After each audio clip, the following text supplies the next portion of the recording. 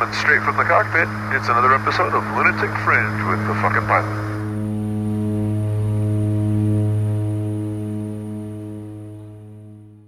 Ready, set, go.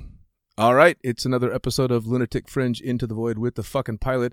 And I've got a couple more people with the magic of the internet on the line. So tell me, who the fuck are you guys and what do you do?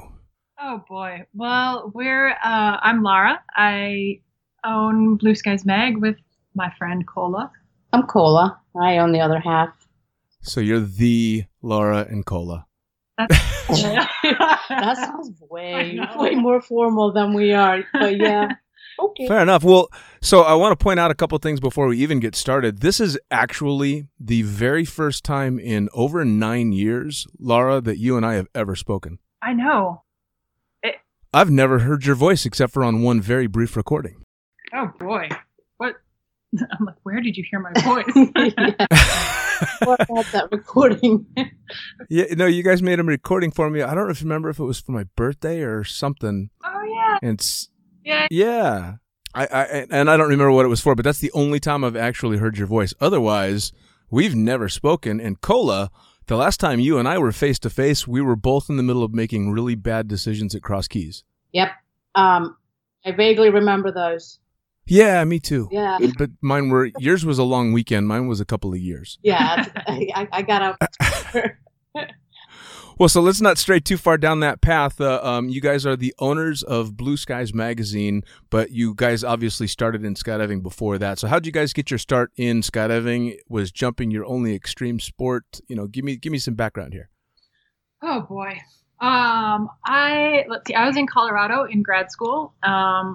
I guess I was like snowboarding a bunch, but that was my only extreme sport. I was the kid who was like I would make my parents make up excuses for why I couldn't go to the fair because I was afraid of the roller coasters. No. I was very timid.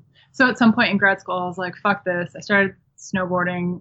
I started skydiving there after a bit of a heartbreak.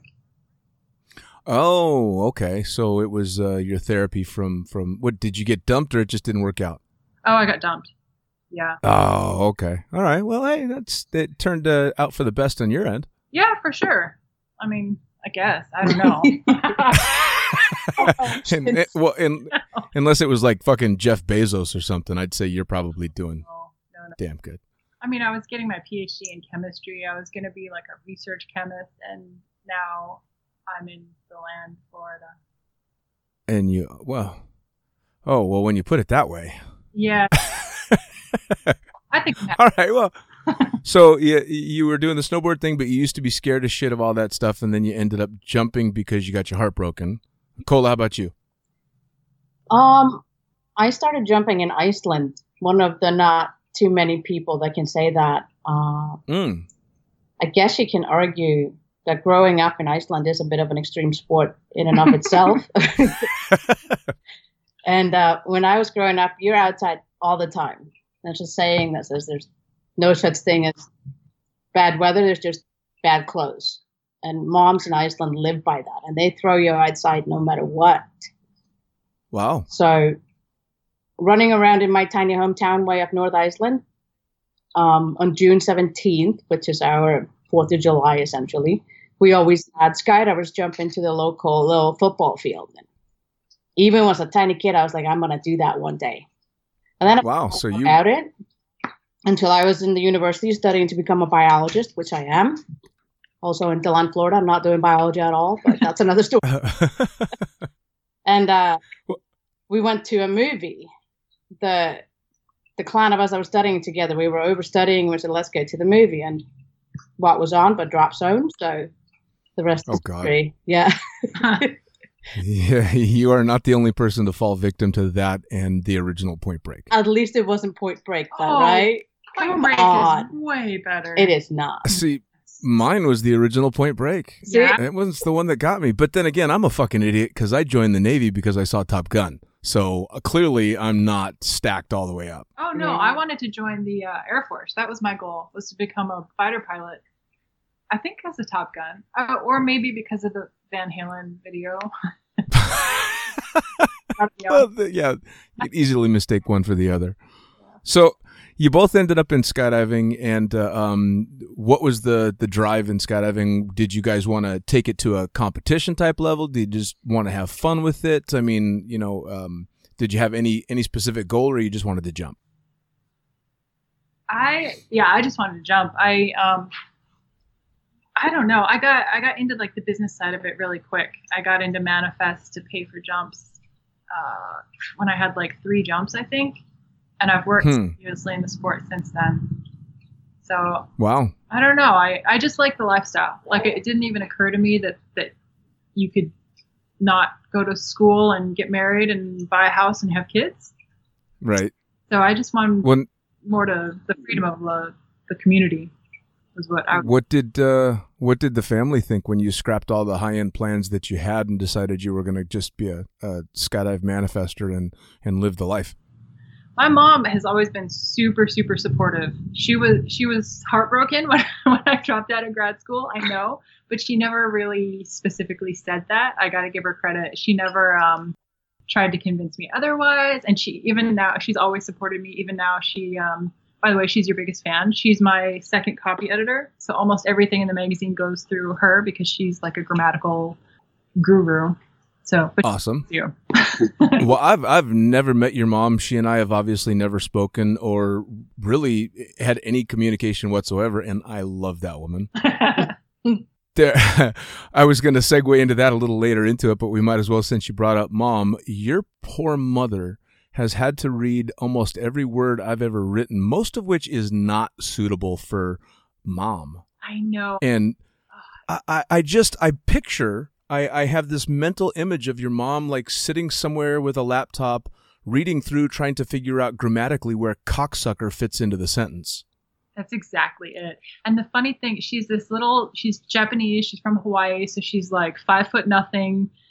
Oh, that makes it so much better. I know. And the fact that she loves you so much, I'm like, that's where I get it from. Like, I always think it's my dad. He was a little more like adventurous, but she's got a huge side of fuck you in her. Oh, that's just awesome. I mean, yeah, I've thought about that many, many times. And when I first started writing for you guys, I didn't know that your mom was doing the editing. And then somewhere down the line told me that, and I was instantly regretful for every article I'd written. Like, oh no, this poor woman. Of course, that didn't stop me from doing any of it. Good. Yeah, it shouldn't, because almost every not episode, almost every issue, she's like, has some comment about how much she loves you. Oh God. Oh, well, I think that's absolutely wonderful. But yes, I think she probably does need to seek some help because.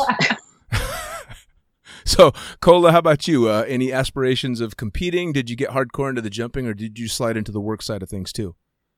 I got hardcore into the community of things. I came to skydiving from mountaineering and being a very active member on a rescue team, and to the university, and that kind of took up all my money and time and all that. And when I started jumping, I found that actually a bunch of my rescue team friends were skydivers on the side or on the way into it. So I very much stepped into the community and embraced that. I started Static Line and then transitioned to AFF, and then with about 20 jumps went to Florida because that's what all skydivers do in Iceland, because Iceland is not maybe the best country in the world for skydiving due to everything. So came out here and made some jumps in the land and Sea Hills and did the Florida Drop Zone tour, and decided that I needed to come and live here so I can do this all the time. And then entered the green card lottery, and a year later I was packing up my shit in Iceland and moving to Florida. Wow. Yeah. You did some 4-way though? I did. I dabbled in a little bit of a 4-way. I would have loved to do more of it, but finding the right people with, matching skills, matching budgets, and matching time is just not something that I ever was able to make happen. So I fun jumped. And then a few months after moving to Florida, I started working for PD and did a little bit of everything there. And spent almost 10 years at PD before they decided they had enough of me and let me go. Well, and you and I actually met when you were with PD, because I met you when you were on one of the demo tours for them. Yeah, tour stop in Cross Keys. man. Faithful. Yeah. So you show. I'll never forget you showing up in Cross Keys, and I don't think either you or your partner at the time had any idea what you were in for when you showed up at Cross Keys. That was my first, but certainly not last trip to Cross Keys. It was very. That place was stuff. It was fucking crazy, wasn't it? It was like a mini version of the World Free Fall Convention for those that ever attended that. Yeah, but it was a mini version of the Free Fall Convention every fucking weekend. Exactly. It was just insane. And, you lived there, I think I did almost 3 full seasons there, and you walk away just rubbing your head going, what in the hell just happened? Yep. Yeah. I mean, I can't even count how many of the articles I've written for you have a base in Cross Keys. No, I mean, it probably saved your ass that Cross Keys does get a little bit of a winter, so you have to step down just because of weather and just kind of regroup, because otherwise all y'all would have been in for a liver transplant or something. Oh, yeah. No, we were going big in every way, and not just big in the party scene, but just big in the jumping as well. I mean, people were doing some cutting edge shit at the time. It was pretty crazy. I remember because I did the sponsorship program for PD for a while too, and a lot of the big names in every discipline came out of Cross Keys. So it wasn't just a party. There was some really legit skydiving going on there as well. Oh, absolutely. There was some crazy talent and then just some craziness. Were you were there when La Jeunesse did the super low cutaway, right? Oh yeah. He did that on our Skyhook demo. Yep. UPT tour stuff at the same time, and that. Yeah.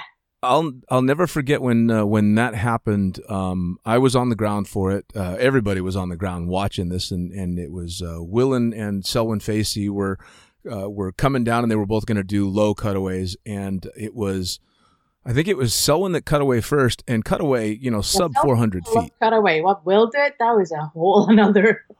Yeah. Well, did you hear the backstory behind that? So it was basically a chicken contest who would pull lower, and Selwyn pulls first at under 400 feet, and then Will goes to pull his handle but fumbles on the cutaway. Yeah. So he got it like halfway, and then it flopped around on him, and he finally managed to get it. And at the time, I happened to be standing right next to Egon, who was at first super stoked about the whole thing that's going on, and he was, of course, the rep for the rig at the time. And as they kept getting lower and lower, he's like, okay, cut away now. Don't cut away. Oh, fuck. And of course, then that relatively famous picture of Will at line stretch at treetop level. That was a line stretch, man. Oh, man. And that was far from the craziest thing I saw at Cross Keys. Far from it. Yeah. Yeah. From there, so you got working in the sport really, really early as well. Both you guys, obviously in different ways, but you definitely put some years in the sport and ended up deciding you wanted to start Blue Skies Magazine. So how the hell did that happen? It's Lars. I hear a good story. No, it's just funny. Let's see. So I was working at USPA. I did the advertising sales and like the website stuff and a little copy editing. Okay. Mike Truffer and Sue, we kind of got the inside scoop that they were planning to shut things down. And what was then Skydiving Magazine? Yeah. And right. Cola. So, okay. Oh my God. I don't know. Anyway, I was at PIA in Reno, the worst city in the entire world. For USPA, and Cola was supposed to be there, but right before PD fucking let her go, so she was just at home like, what the fuck just happened? I don't want to put words in your mouth, but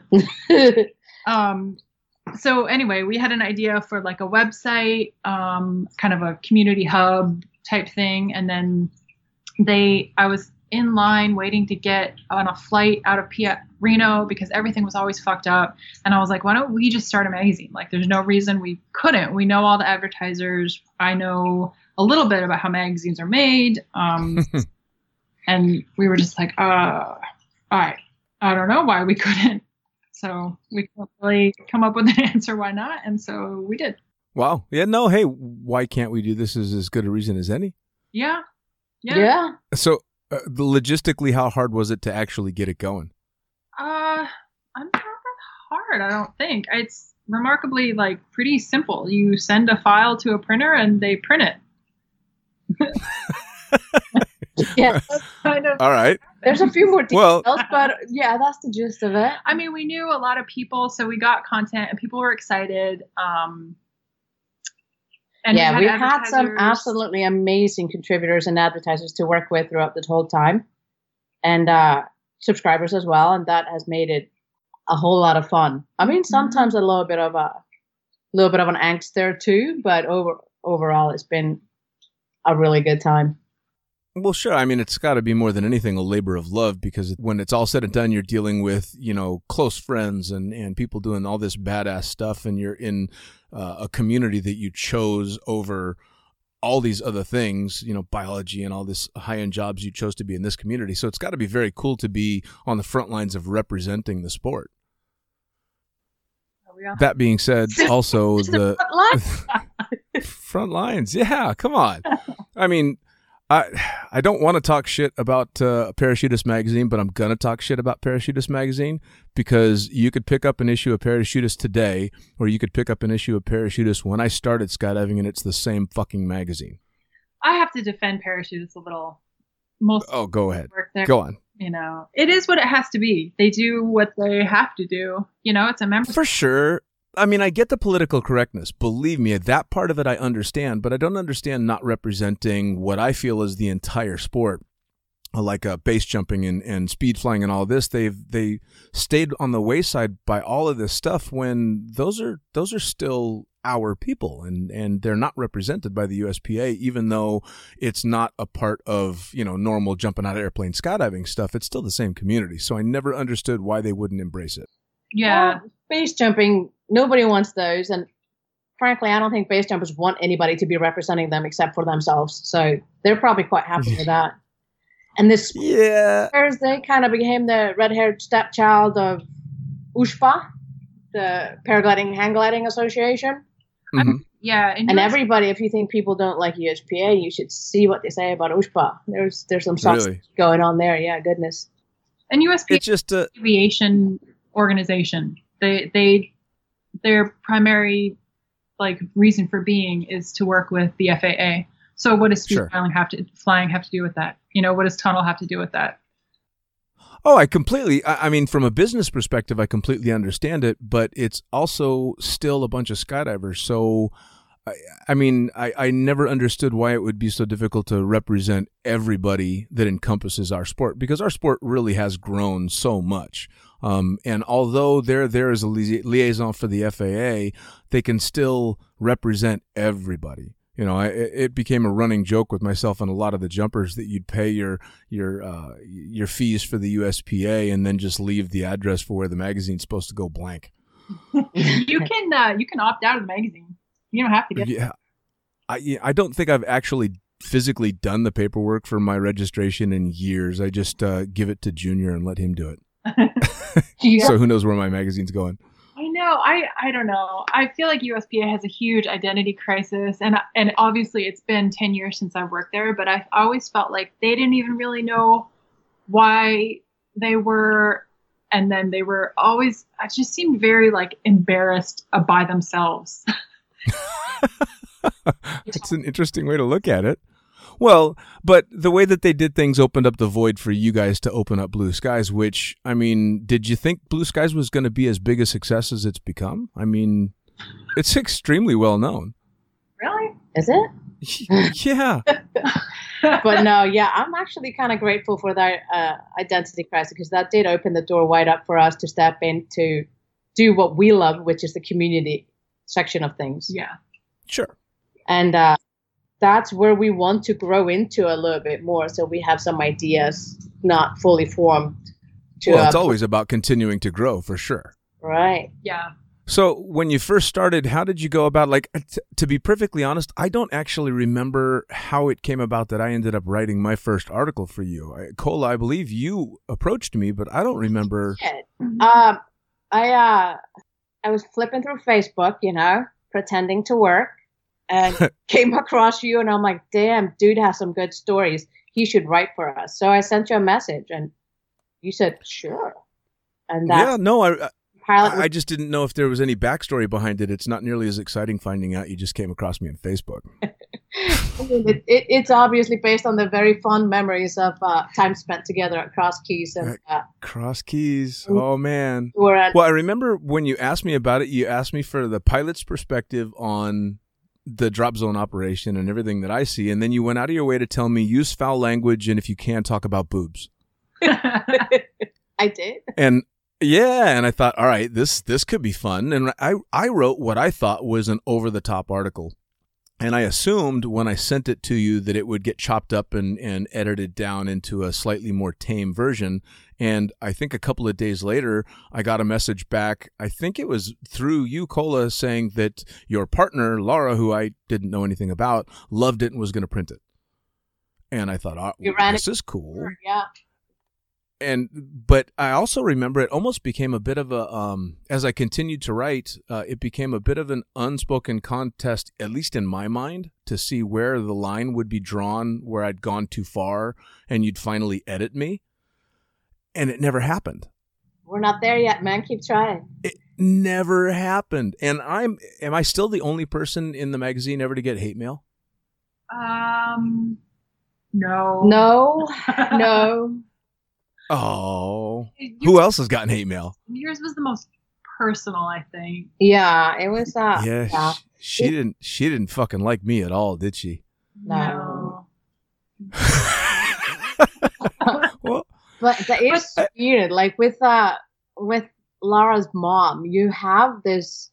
There's a genuineness, I think, that comes through. But you have this following amongst little old ladies that go to church on Sundays, and I just spoke to one yesterday. Seriously? Yes. It's as baffling to us as it is to you. She's like, I really like that columnist. I can't say the name. Do you have a gentleman named Dean who writes for you? Yes, ma'am, we sure do. I braced myself for, bad things to happen. But no, it was an ode to the fucking pilot. Mm-hmm. Oh, God, that's just so... It was wonderful.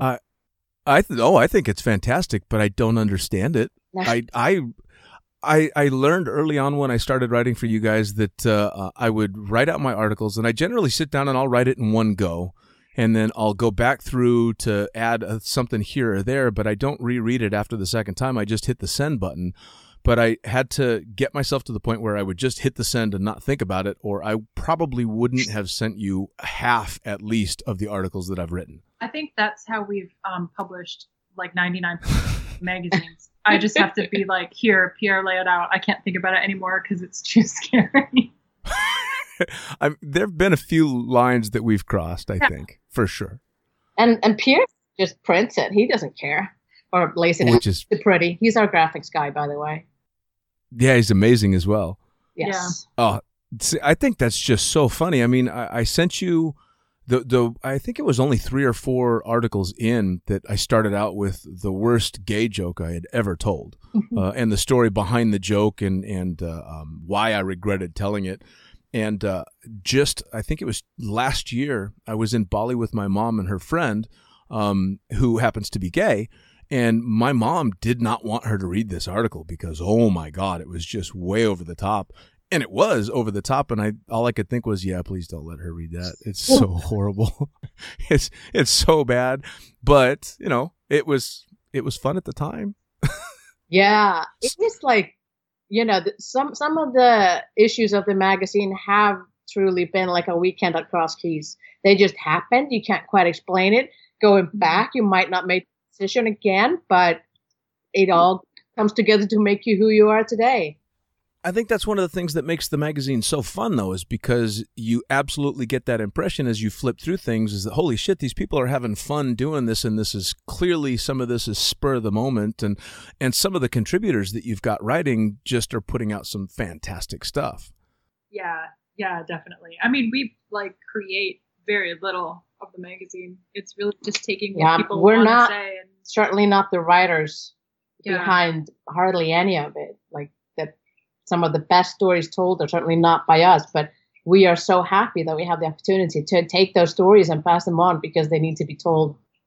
Well, and a lot of them are fun and silly and goofy, and then you get the ones that are extremely informative and hard lessons learned. I think it was Dukes that put one out that was absolutely amazing and a bit heart-wrenching as well.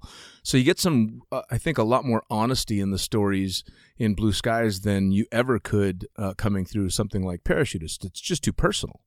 Yeah, I mean, it's risky, too, because you have to admit your wrongs, and that's really risky. You open yourself up to a lot of criticism, liability. Like, I don't know that USPA could do that. You know, they have a lens on them. People are watching them a lot more closely. Sure. Yeah, I mean, I think you're right. Well, that reminds me of one article that I had written that you actually clued me in on, because it was an article about my taking a rather, shall we say, robust woman on a skydive. I wrote the article as it had happened, and me as the instructor, and you sent me back a message going, you sure you don't want to write this as someone else, because potentially this could risk your rating? Mm-hmm. And at the time, I was still a tandem instructor, and I thought about it, and I ended up changing it to, I think I called the instructor Bob, I think. Well, wait out yourself. Well, yeah, well, yeah, it's okay, because there's no fucking way in hell I'm ever throwing another drogue. I'm just fine with that. They can take it. Yeah, I do remember that one, because that's one rule of thumb we've had is like, we don't, like, if that woman were to read it, I think that was my concern. Like, what would she think? You know? Well, looking back on that particular instance, that was actually probably the only concern that I had as well with that article, was simply because I knew she had this amazing experience, and if she ever found out the behind the scenes behind the jump, it would just ruin that memory for her. Yeah. So in retrospect, I'm very glad that I changed it, and the odds that this little lady in the middle of, we won't even say where, will ever know about that is slim to none, which is great. But yeah, that was one of those ones that you clued me in. Like, are you sure? I do think about it. It's not like I just take whatever people give me and run with it. But no, we've sometimes stepped in with what we think is helpful guidance, but we try to preserve the voice of the person telling the story the best we can. So well, yeah, but that's what makes it so good, is that you're giving people the platform to say what they have to say, whether other people do or don't agree with it, and it's up to the reader to decide if they think that this is something valuable or not valuable, and I like that. Yeah, that's exactly what I've always gone for. Like, we printed some things that I'm like, this is such horse shit, but hopefully, the reader's smart enough to see that as well. Like, I don't know. I don't want to ever underestimate the reader's ability to smell horse shit too. No, you don't. I try and always give the benefit of the doubt, but then you do hear some of the replies or get wind of what people thought of this or that, and just think, is that what you took from this? Holy shit. Yeah, totally.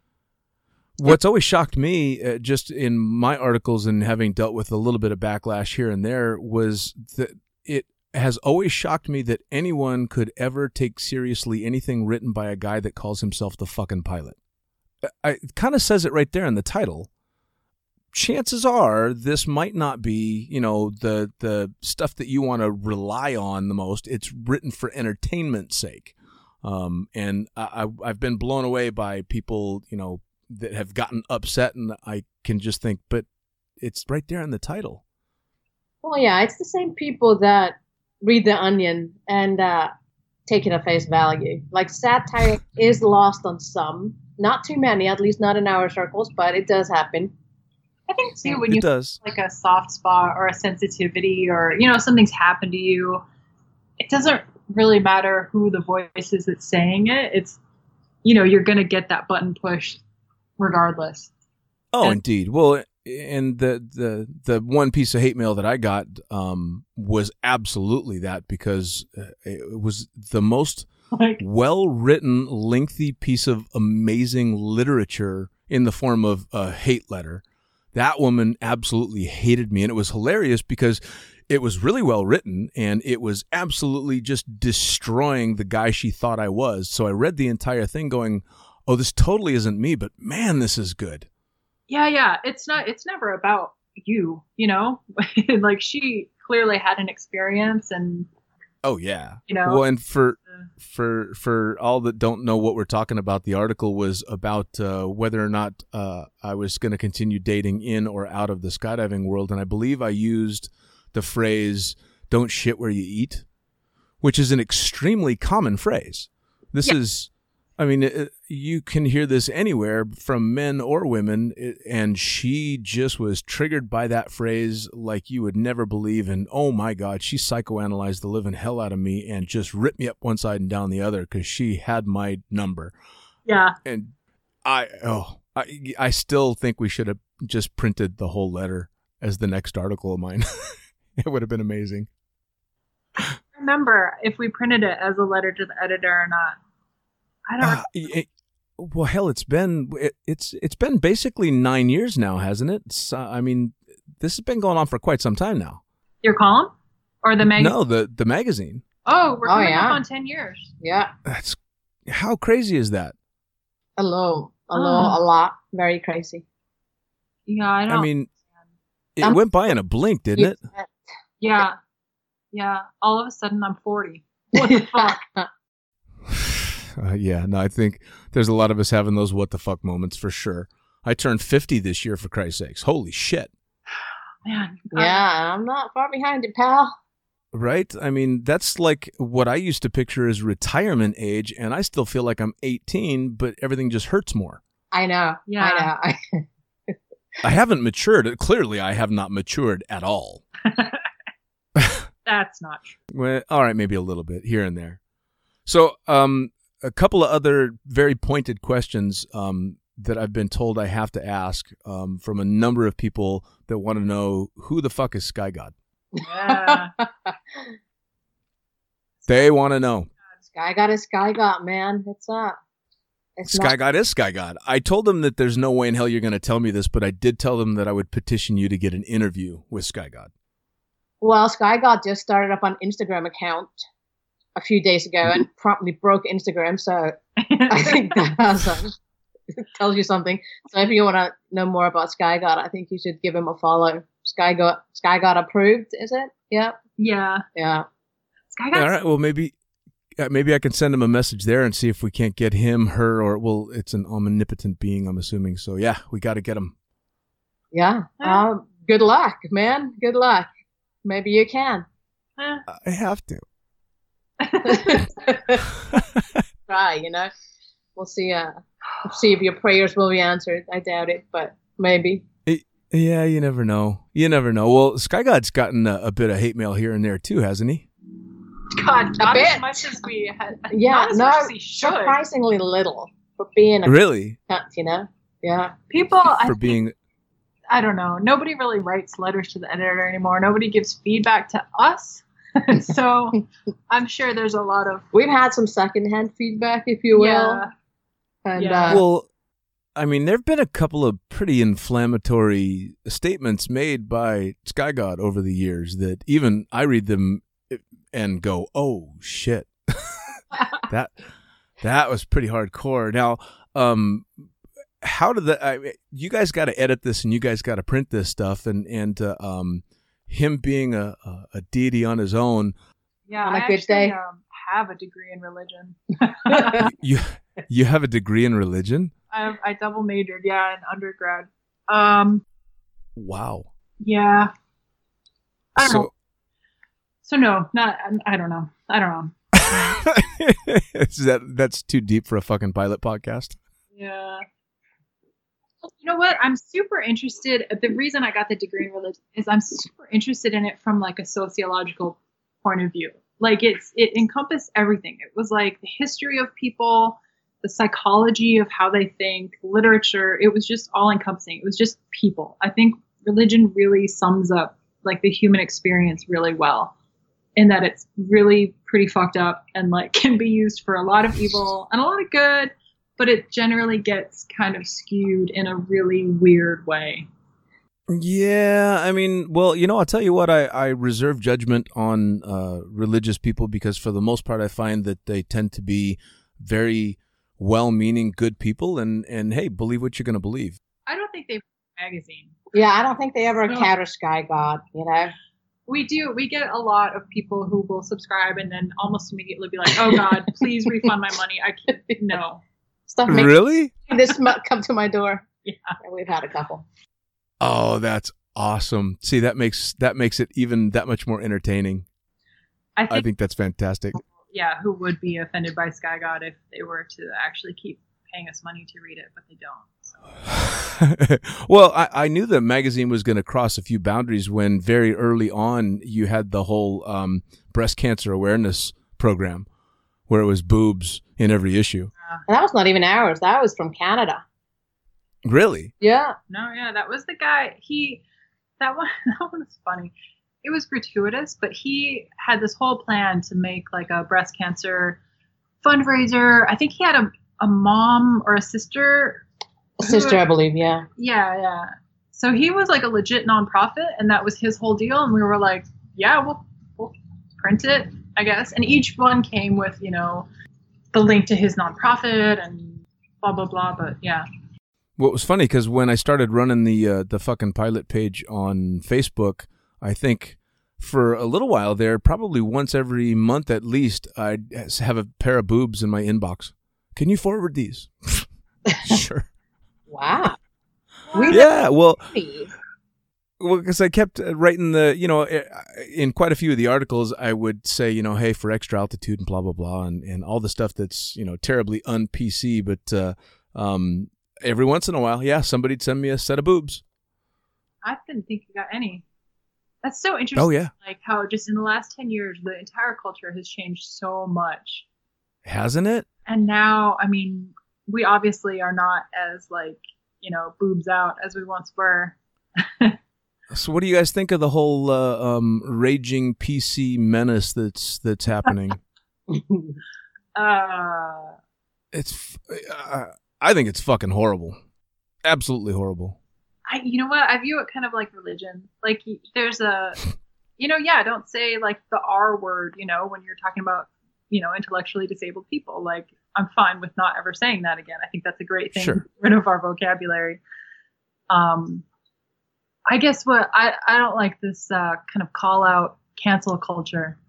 That's the thing. I have no problem with let's think about what we say. Let's not objectify people. That's great. But you know what? Everybody fucks up, and to cancel them or to, demand their job. I'm like, Jesus, how does anybody learn? What good does that do anybody? It just makes it scary. So I don't know. It's like they're trying to erase it all so that their sensibilities aren't affected by, someone said something that they didn't think was so nice. Well, come on. That happens all the time. And I just, I in my personal opinion, if you're running around being politically correct all the time and you don't say the things that are on your mind because you're fearing that someone else is going to be offended, then the only person that you're shortchanging is yourself. Possibly. Yeah, I mean, don't get me wrong. I'm not saying people should be running around, saying horrible things to each other. They absolutely shouldn't. But without that right and without that ability to say what's on your mind, you really are shortchanging yourself. And you're also missing out on the opportunity to learn if that was the wrong thing, because somebody's got something rattling around in their head that's absolutely wrong. And they don't voice it, they're going to hang on to that mistaken idea probably for a very long time. But if they voice it and people go, wait, no, this is the way you should be looking at it. Some of those people, not all of them, but some of them are actually going to learn something.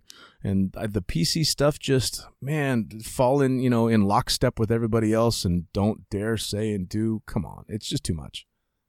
It is. And I think it's kind of if you look at it on a bigger timeline, everything does to an extent try to seek balance, and maybe we're making up now for all the free loving that happened in the 70s, Wait, what? Yeah, no, and I think it's going to bounce the other direction as well. I think we'll take the PC stuff only so far, and then people are going to go no, and they'll rebound the other direction.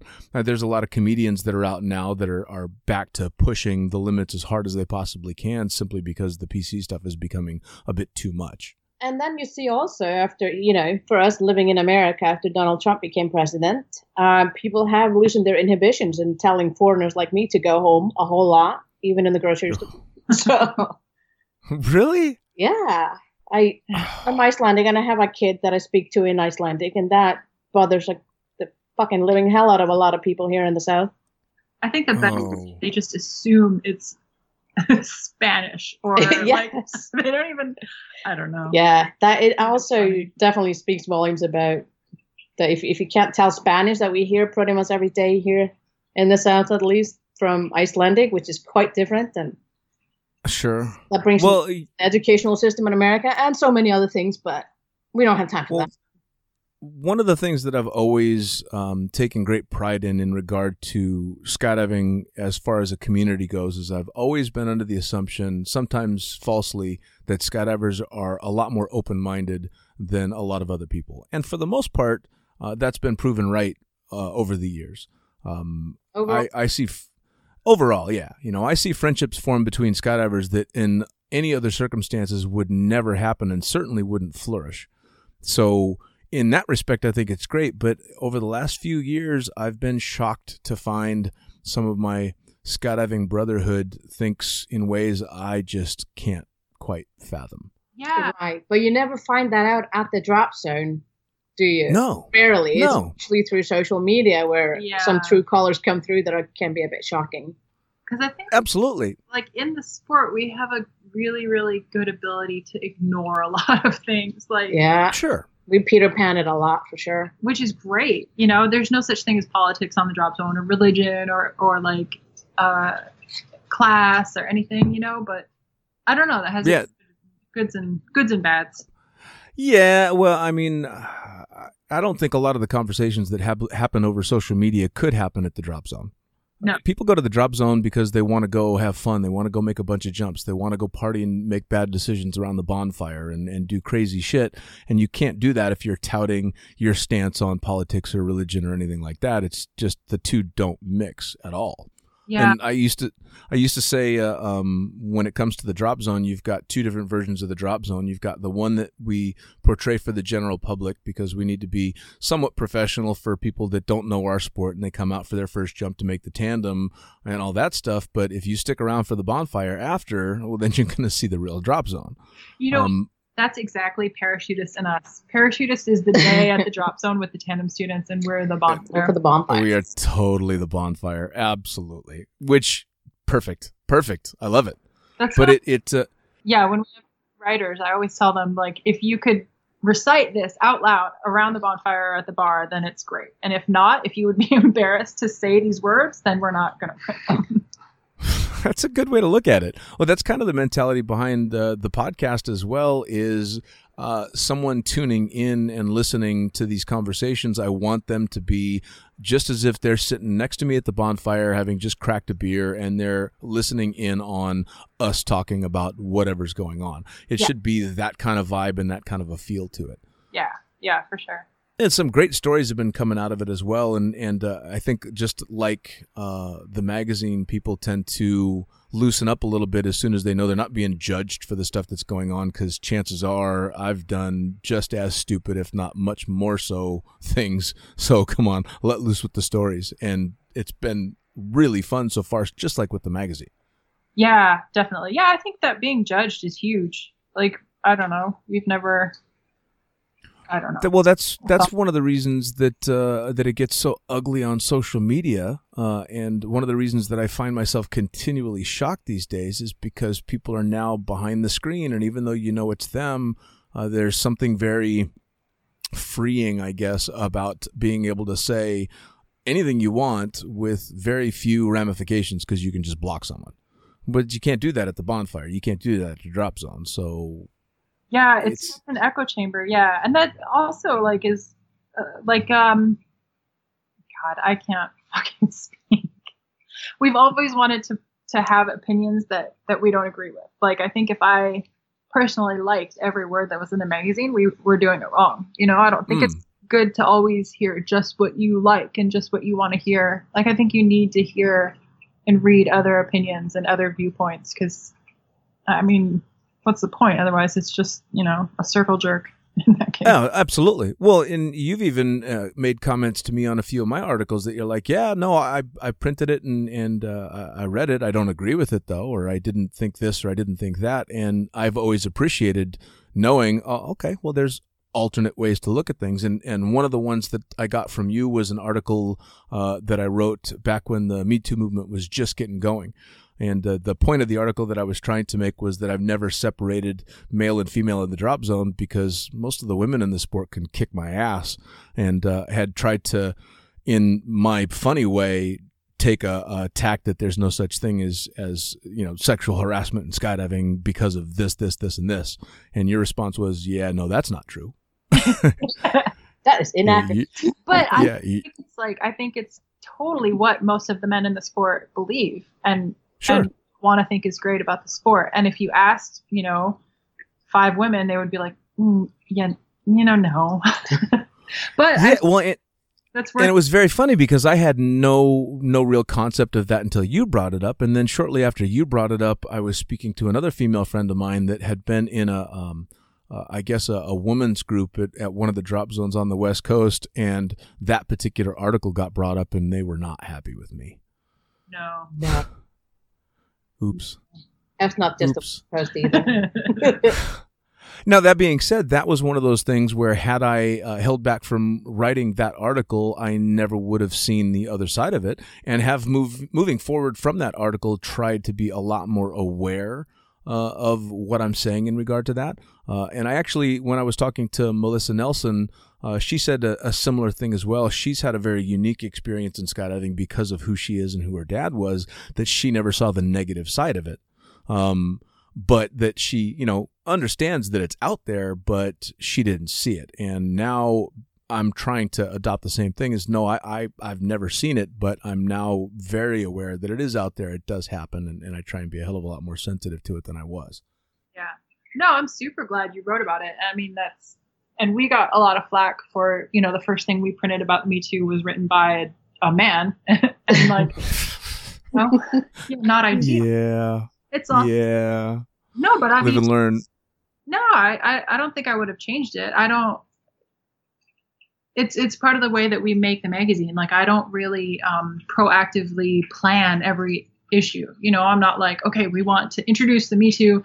I'm going to find a woman to write about it, which I also have not really found a woman to write about it yet. So, but yeah, we take what comes in, and like we take what people want to be talking about. And I'm super glad you wrote about it, because that opened up a huge dialogue online and, with you personally. And yeah, I think it was great. I mean, well, and it was definitely a lesson learned for me, and hopefully for a few other people, because I've tried to pass on that particular lesson as I've moved on down the road.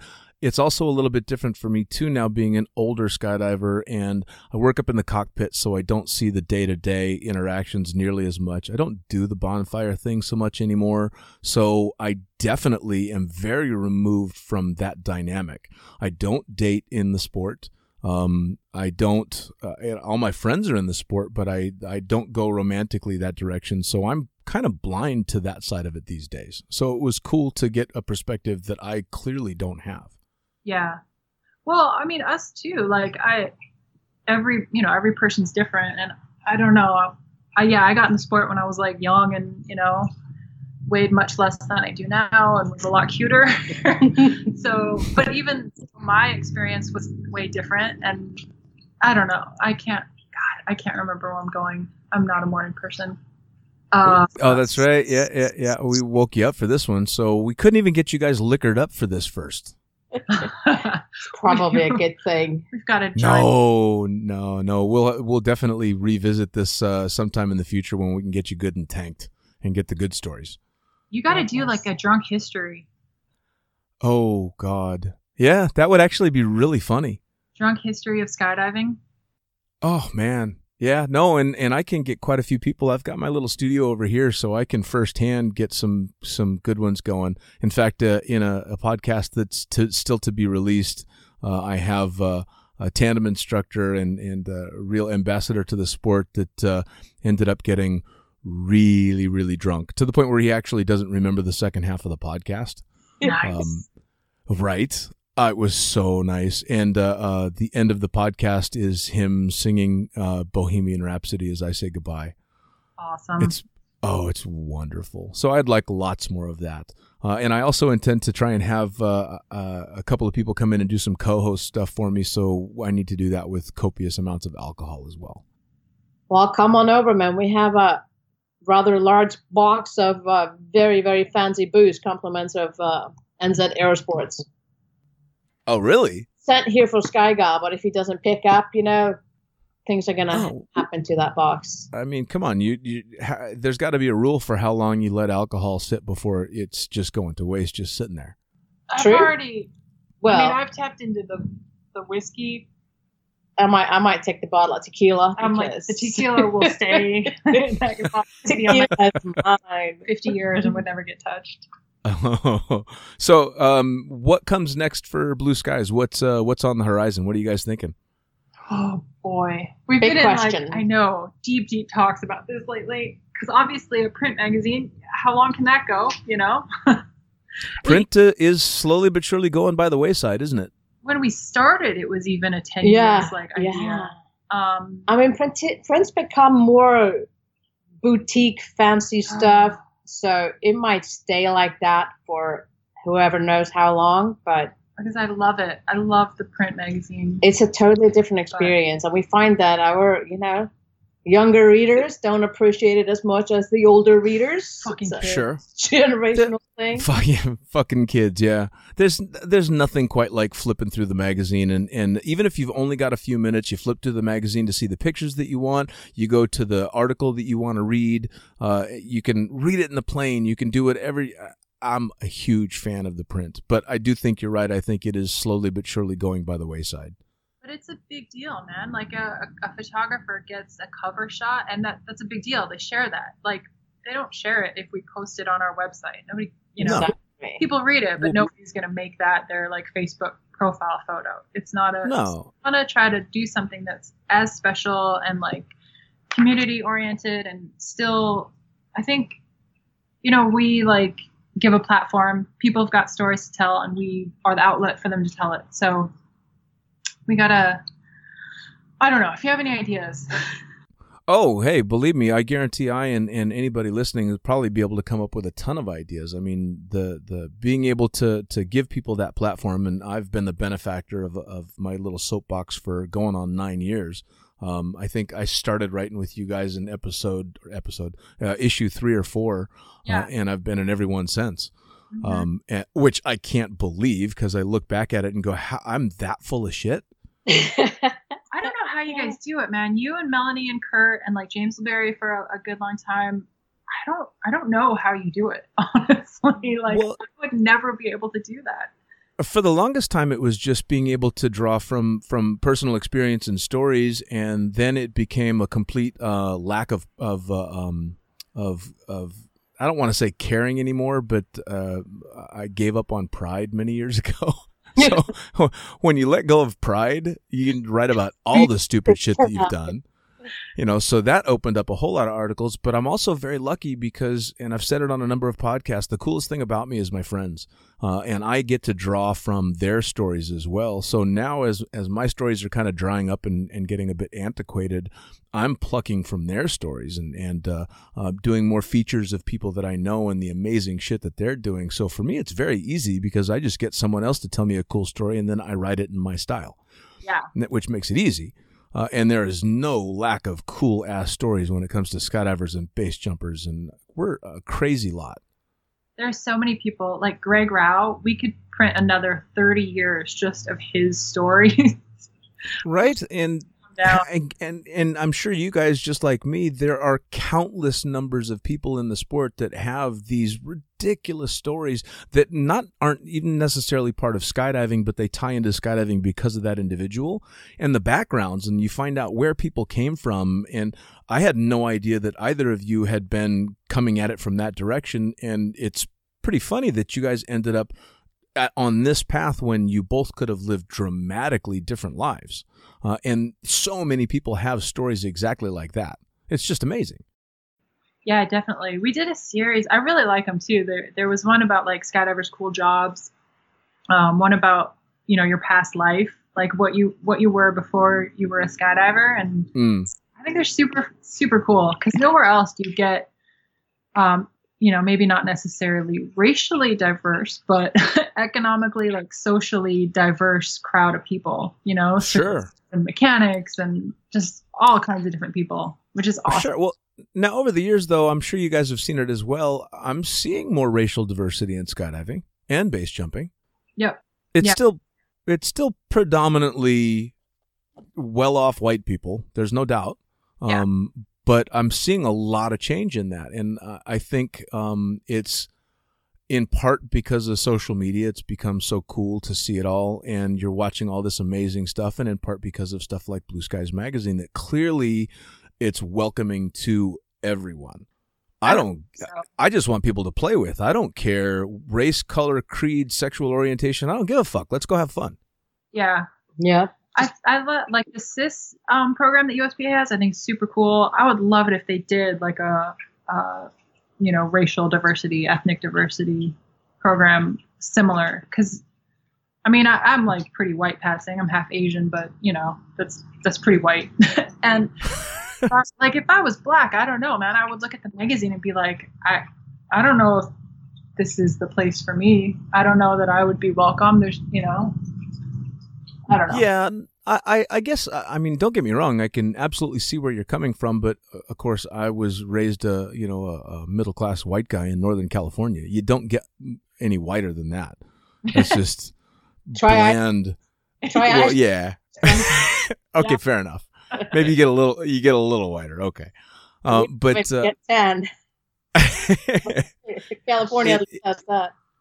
Yeah, I see it getting a bit more diverse for sure. And like in talking to Melissa, she had said that, back when she started skydiving, there were really very few women in the sport, and that has changed dramatically. Yeah.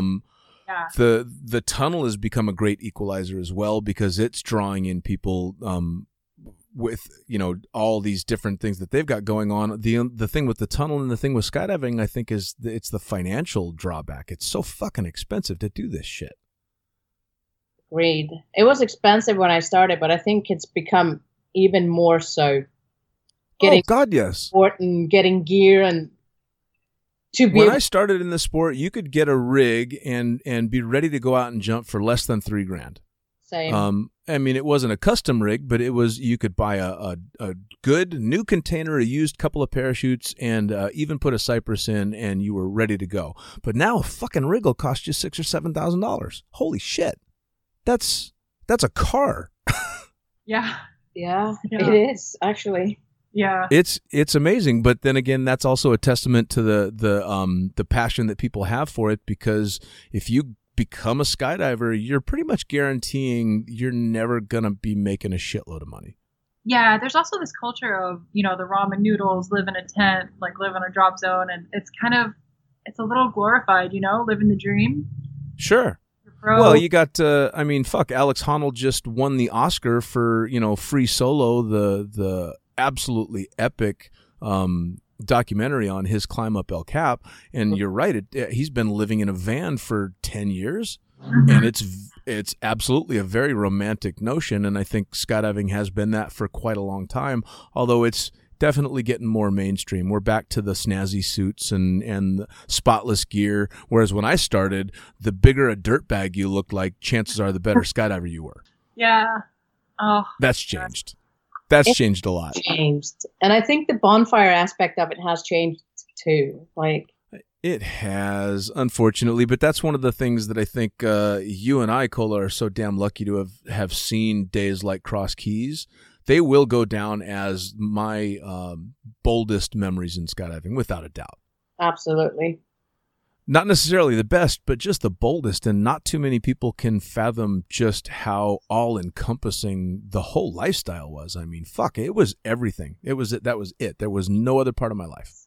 And it was total and utter freedom in every direction. Oh, God, yes. Yes. I mean, fuck, I spent an entire day for the first Cross Keys Film Festival walking around Williamstown, New Jersey in fishnet stockings and hot pants for a movie. I dressed in drag for an entire fucking day with Steven Jackson and Simeon Lott following me around with a camera. Neither one of them Why? been the same. Right.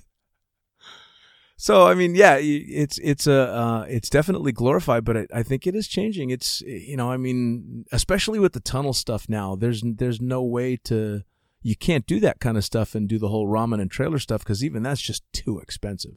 Yeah. Yeah. And you show that stockings to the tunnel, man, you're not going to get invited back. Right? Yeah. No, you can't get away with quite so much anymore. But then again, I got to do all that when I was younger, so it's fine. Exactly. So you want people to come up with some good ideas for where Blue Sky should go next, huh? Yeah, that'd be fun. Yeah, I mean, what do people want? I don't think people want website. Well, I don't know. Newsletter, a forum. It all seems a bit lame. I think we can take it more fun places, Well, and I think it doesn't necessarily have to just be one platform. It could be multiple platforms tied together. The print doesn't have to go away because there's people like me that I want my hands on that magazine. I want to flip through it. I want to look at it. I mean, otherwise it's basically just another Facebook page. Yeah, for sure. And everybody can get their picture on fucking Facebook. So, I think there's got to be a way to tie it all in together. So you've got everything from a mobile app and something cool online and then the print magazine, and it ties into all this stuff. And of course, this amazing community that we've got. I was just talking to the guys that run the UK podcast for skydiving. And his comment offhand was something along the lines of he thought the podcast would do quite well because of the popularity of Blue Skies and my articles in it. And this is in the UK. And in tracking the downloads and stuff, obviously people find out about it basically because of Blue Skies. And I've got downloads in Iran, in Turkey, in Senegal, for Christ's sakes. So, and these are people that know Blue Skies magazine. So I think you guys underestimate or might underestimate just how big your reach actually is. We're really good at underestimating ourselves. Well, that's but you're sell out. I mean, you're 10 years into a successful run with the magazine, so that's got to tell you something. We're really, really good at underestimating, though. You underestimate our ability to underestimate. Well, hopefully you'll continue to underestimate and things will keep going through the roof, as I personally think they will. So in order for people to find you, if they're just stumbled across this podcast, where do they need to go to get all this information on Blue Skies? How do they subscribe? What are the platforms they can check out all your stuff at? BlueSkiesMag.com. BlueSkiesMag.com. Yeah. And you can find us on Facebook and Instagram. We occasionally step into Twitter, but it's just too much, so we can't handle it. But yeah, the usual. Well, Twitter. I mean, does Donnie Boy give anybody else any room to tweet? Not much, not much. He was talking about the other day. So yes, I wouldn't even bother with that stuff. I have a plugin that turns every picture of him into a kitten. Actually, my favorite one that I've seen, and I guarantee you've seen it, it just puts his picture on the screen and a horn, like one of those big long horns you'd see at football games and such, and whichever direction you aim it blows his hair that way. That's awesome. Oh, it's fucking wonderful. It's hours of entertainment for no reason. Like that recent Facebook video of the guy that throws the piece of cheese on his kid. I probably watched that for 2 days straight. I haven't seen it. That's a challenge now. Oh, you haven't seen it? Oh my God. Just Google guy throws piece of cheese on kid's face. You'll piss your pants laughing. It sounds It's how it is. That's why I know I'm going to hell if there is such a place. It's so good. It's so good. Cheese is tasty. It could be worse. Yeah. No, I'm telling you. So they got to go to blueskiesmag.com. They can subscribe to the magazine there. What else can they get at the website? They can get leggings, and you're a large, aren't you? I would be a large, yes. Yeah, we might have to mail you a pair. I know. Would you wear them? Of course would I you would. post pictures? Of course I would. They're very manly. They're super comfortable. My Instagram page, if you look at my cover photo, is actually me flying the Chicagoland Twin Otter buck naked. What? Yeah. Yeah, so I used to get shit from Doug, the owner of Chicagoland Skydiving, for flying in a tank top on a hot Chicago day because I'd sweat all over the seats, and he didn't like it. So he'd give me shit about it, but of course I kept wearing it. And one day he was giving me good-natured shit, I should say. And I had to do a cross-country to North Carolina to where the maintenance facility was, and he had just been giving me a hard time about sweating all over the seats. So as soon as I departed Chicago, I got straight and level and stripped down buck naked and took a selfie. Nice. Oh my Yeah. god. Yeah, no. And Yeah. We're you're wearing a seatbelt. Yeah. Yep. Well, yeah. No, I've got a seatbelt keeping the important stuff covered up. But yeah. That I made sure I stayed down like at 2,000 feet above the ground so that I could make sure he sent it and knew that I was flying his plane at that moment. Buck naked. In cell phone range. Yeah. Oh, absolutely. Yeah. Because what? So they can buy leggings. They can get previous issues as well. So you guys can get them old back issues. Yeah. Some of them. We've run out of the more popular ones, like our first anniversary issues. We're not. We don't talk about that one. Yeah, but there are many issues are available. Not all of them. Yeah, we need a salesperson. I'll like do my best to sell you out of giving us money. Yeah. So I don't know, man. I need somebody who can actually, because we have some cool stuff. We've got cool clothes and stickers and like jewelry and shit, and obviously subscriptions. But I'll subscriptions and swag and now I feel a fucking pilot T-shirt coming. I know. I don't know why. We And had like a stickers. sticker. We had like plays well with otters, and I don't Awesome. know what happened to that. I had another legging design, and I will totally wear leggings and take pictures in them, of course. God, yeah, I don't know why. I don't know. So, Oh, yeah, cool.